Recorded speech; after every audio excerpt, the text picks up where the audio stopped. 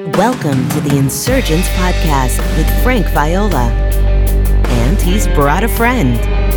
This is the podcast that supplements Frank's groundbreaking book, Insurgents, Reclaiming the Gospel of the Kingdom, which is shaking up the Christian world.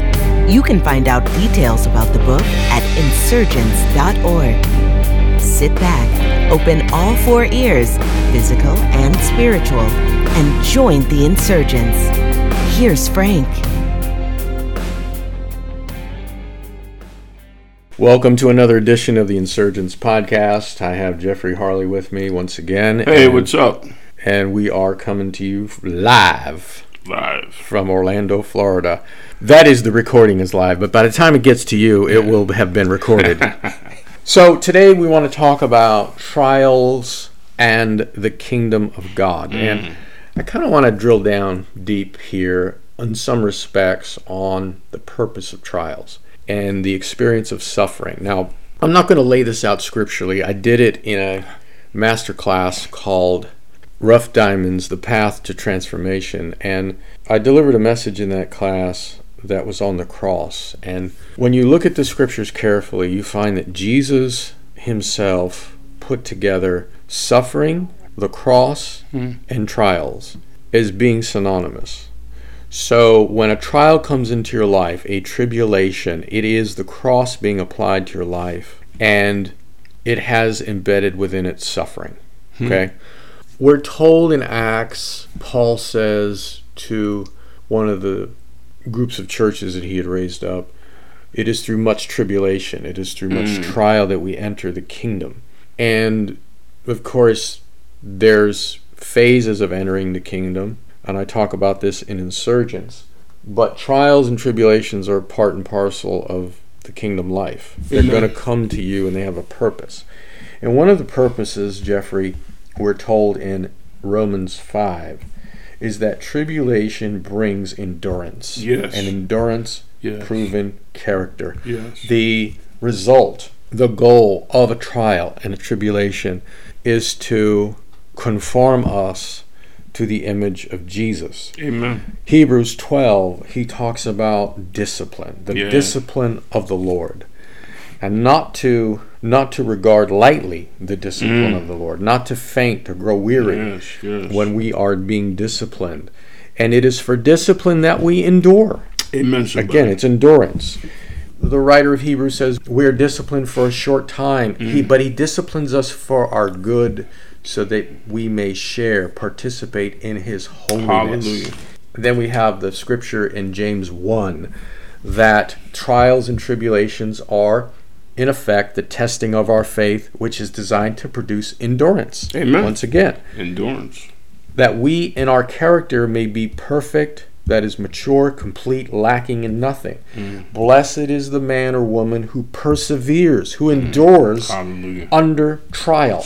And then we have the passage in 1 Peter, for a little while. Hebrews says for a short time. Now for us, every day of a trial, if it's severe, seems like an eternity. Yes. It's not short. But in the grand scheme of eternity, and even in our lives, thank God it has an expiration date. Hallelujah. I know that's right. For a little while, if necessary, you've been distressed by various trials so that the testing of your faith, being more precious than gold, which is perishable, is being tested by fire.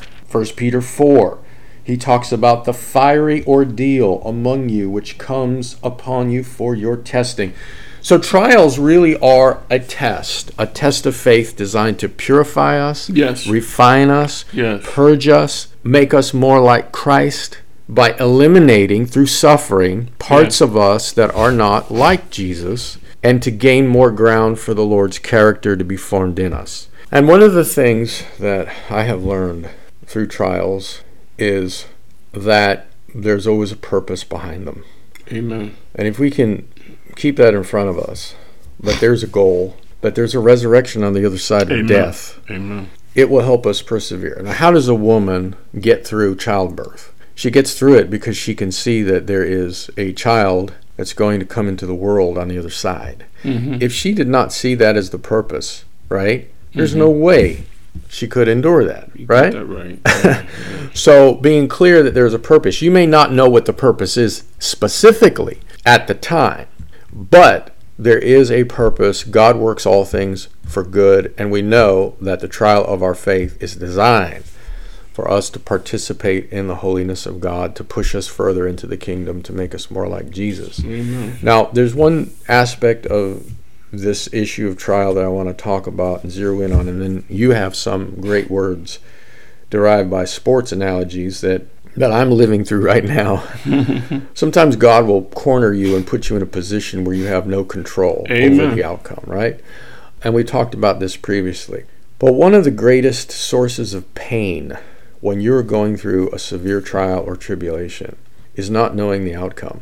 And I think we can see something of this in the cross of Jesus, which we participate in the sufferings of Christ when we go through trials. His history is our destiny. Amen. We follow the steps of Jesus. And in crucifixion, we participate in the sufferings of Christ. This is all over the New Testament. But we also participate in his resurrection if we don't waste our sufferings. Amen. If we suffer with him. Not for redemption, right? But for that aspect of conformity to Jesus by being put into the fire, so that elements of our natural selves are burned out. But Jesus was very clear that he would die and rise again. Amen. He told his disciples that. He prophesied it. They didn't understand it at the time. And Hebrews 12, the beginning of the passage, tells us that for the joy that was set before him, he endured the cross. Amen. He knew the resurrection was going to be the outcome. He knew the salvation of many sons and daughters to glory would be the outcome. Amen. And that's what got him through it. But when he was actually experiencing it, there was, as a friend of mine put it recently to me, there was a huge question mark embedded in the cross. There was uncertainty of the outcome. Even though before going into it, he was clear on the outcome, when he was going through it, it seems that he was questioning. Yeah. Seems. He didn't know what the outcome was.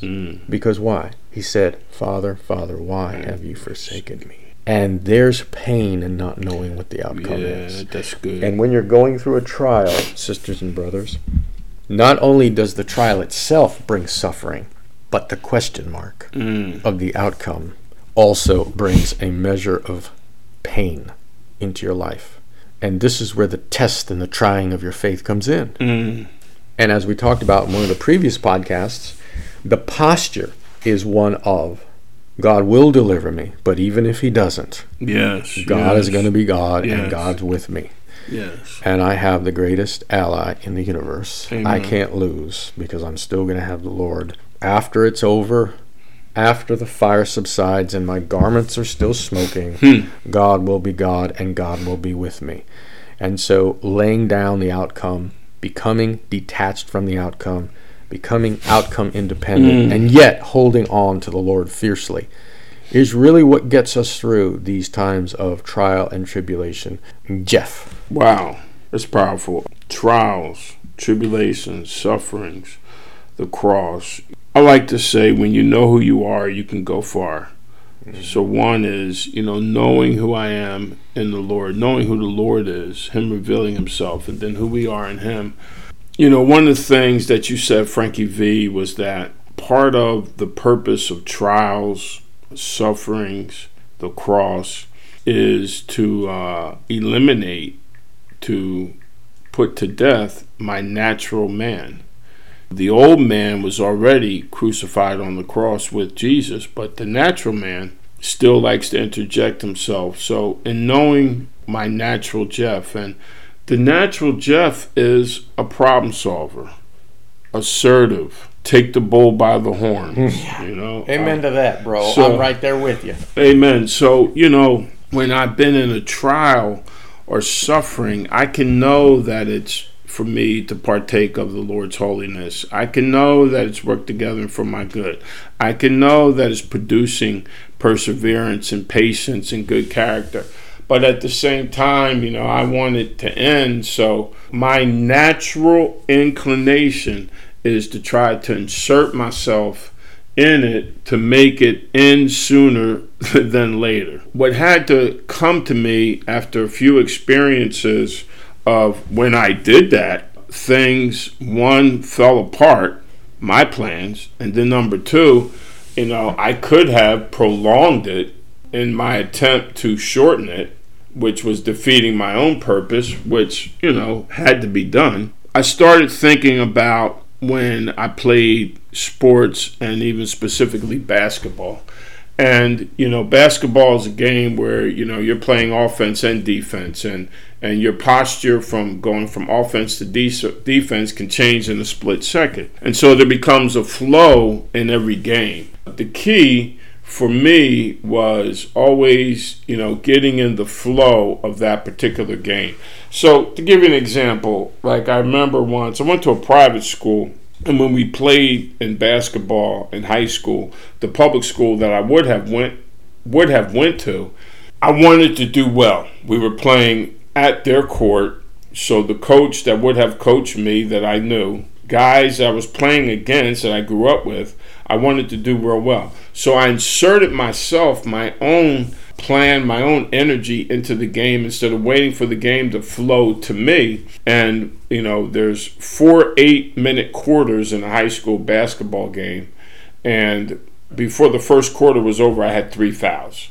So I wasn't even in the game. I had to sit on the bench. And as soon as the second half started, I committed another foul.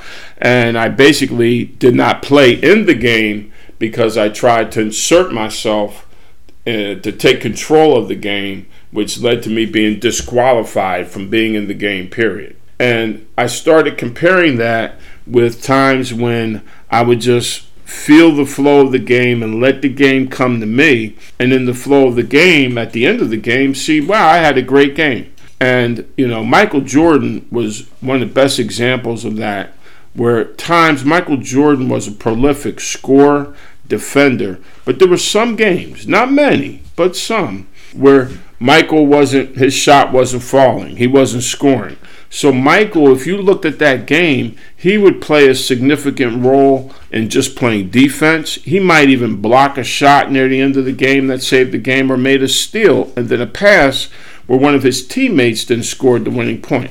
What Michael was good at was allowing the game to come to him, to flow within the context of the game. And so in a trial and a suffering, one of the hard parts is we get so focused, or at least I do, and I believe others do too, so focused on the circumstances and the situations and not keeping our eyes on Christ, but also trying to insert ourselves to stop the flow, to hinder the flow or the purpose of the sufferings, instead of just getting with the flow of the Holy Spirit and just following the Spirit. Romans 8 says, the mature sons of God are those who are led by the Spirit of God, and just trusting the Lord in that process, that He is forming Christ in me, that He is shaping character in me, that He is shaping perseverance in me, and that these things are going to work together for the good, even in the midst of this uncomfortable situation. And so there also then becomes the concept of the long game.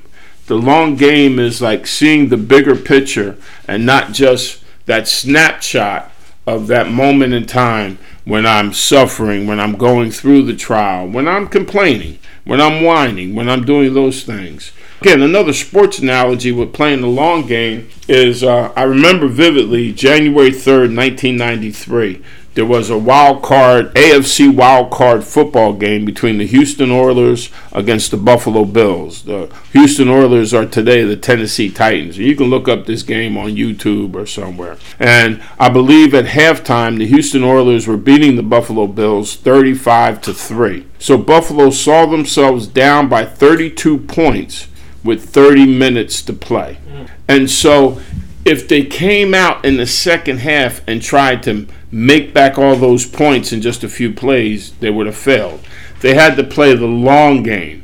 The long game is when you try to just get a little bit at a time. It's a moment by moment. In other words, when they came out and they got the ball, it was like, let's just try to get positive yards on first down. And then let's try to make a first down. Then let's try to make another first down. And then let's try to get a touchdown. Well, to bring that into the trial, a lot of times in trials and sufferings, I got to live day by day. That has to be broken down to one day at a time, where there's enough provision of manna to make it through that one day. And sometimes within that day, that's broken down to an hour at a time. And sometimes within that hour, that's broken down to a minute at a time. So it's what Jesus said in Matthew 6. Mm-hmm. Seek first the kingdom. All these things will be added to you. Yes. Don't worry about tomorrow. Live one day at a time. And that's hard to remember, brother. It's hard. When you go through a trial, right? Because James says, let perseverance finish its work so that you may be mature and complete. Or, as another version says, let patience have its perfect work. Let endurance have its perfect work. Yes. Well, that's living one day at a time. And that's one of the keys to getting through the trial, the long game. The long game is patience. It's long suffering. It's suffering long. But there's a purpose in that. And so, to play the long game, sometimes within that long game, there's those short moments, where it is a minute at a time. And again, it gets back to that game. Maybe if I can just get a first down. Sometimes I'm literally looking at my watch and saying, Lord, just help me through the next 60 seconds. Yes, amen. Just the next 60 seconds, Lord. And then it's the next 60 seconds. And then it's the next 60 seconds. And before I know it, 5 minutes have gone by. And then before I know it, an hour has gone by. Which feels like an eternity and a half. Feels like, yes, an eternity and a half. But that's the long game. It's those short increments that build up over time. And when you get some momentum going, right, and you just start thinking about the joy of the Lord is my strength, and thinking about other situations that he brought you through, and then getting around other saints who have gone through other situations like that, because Paul says in 2 Corinthians 1 that, we go through trials and tribulations so that the God of all comfort can comfort us, and then we can be a comfort to another. So sometimes in the midst of that long game, in that minute, I'm like, Lord, send me a saint that I can fellowship with, who can identify with this, and who can just share with me and help me get through. And that's the importance I'm seeing also with the Kingdom Cell, and the brother that I'm in, and actually two brothers now in the Kingdom Cell with, is we share one another's burdens like that and fulfill the law of Christ. Sometimes when you're going through a fiery ordeal and you cannot see the outcome, and the outcome is either outside your power completely, for example, your mother when she was in a coma. Yes. Nothing you can do about that. Can't do it. You're either going to worry or trust God. Yeah. If you worry, you're not going to trust God. If you trust God, you're not going to worry.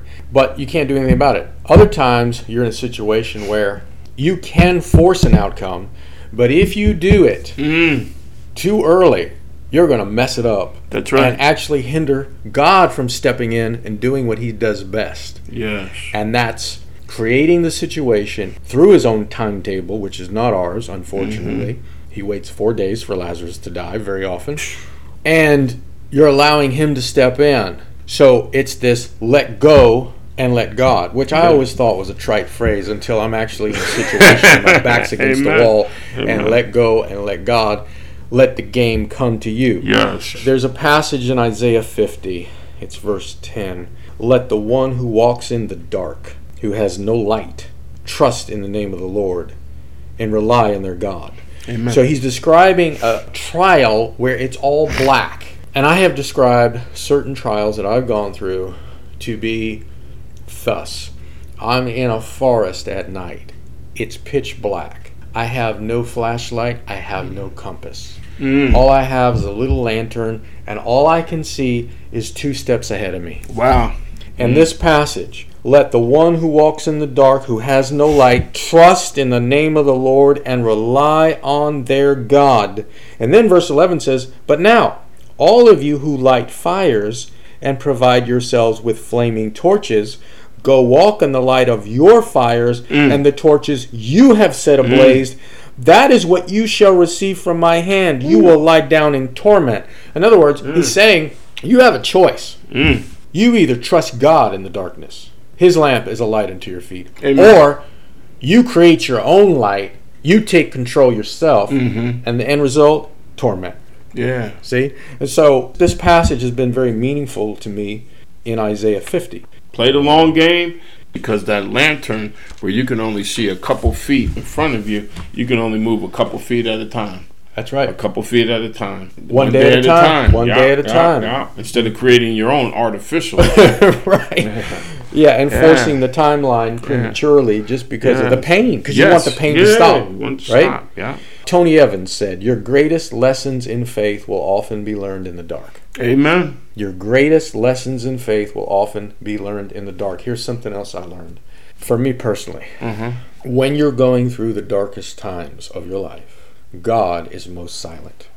Yeah. You can't hear him directly. Yeah. But if you rely on the body of Christ and you have connection with brothers and sisters who are tuned into the Lord, he will speak to you through them. Yes. He will speak to you, just like Ananias speaking to Paul when he's blind. He can't see anything. When he's blind. He's blind. He can't see. And Ananias is speaking to him. The body of Christ. It's like Elijah being fed by ravens. Yeah. Right?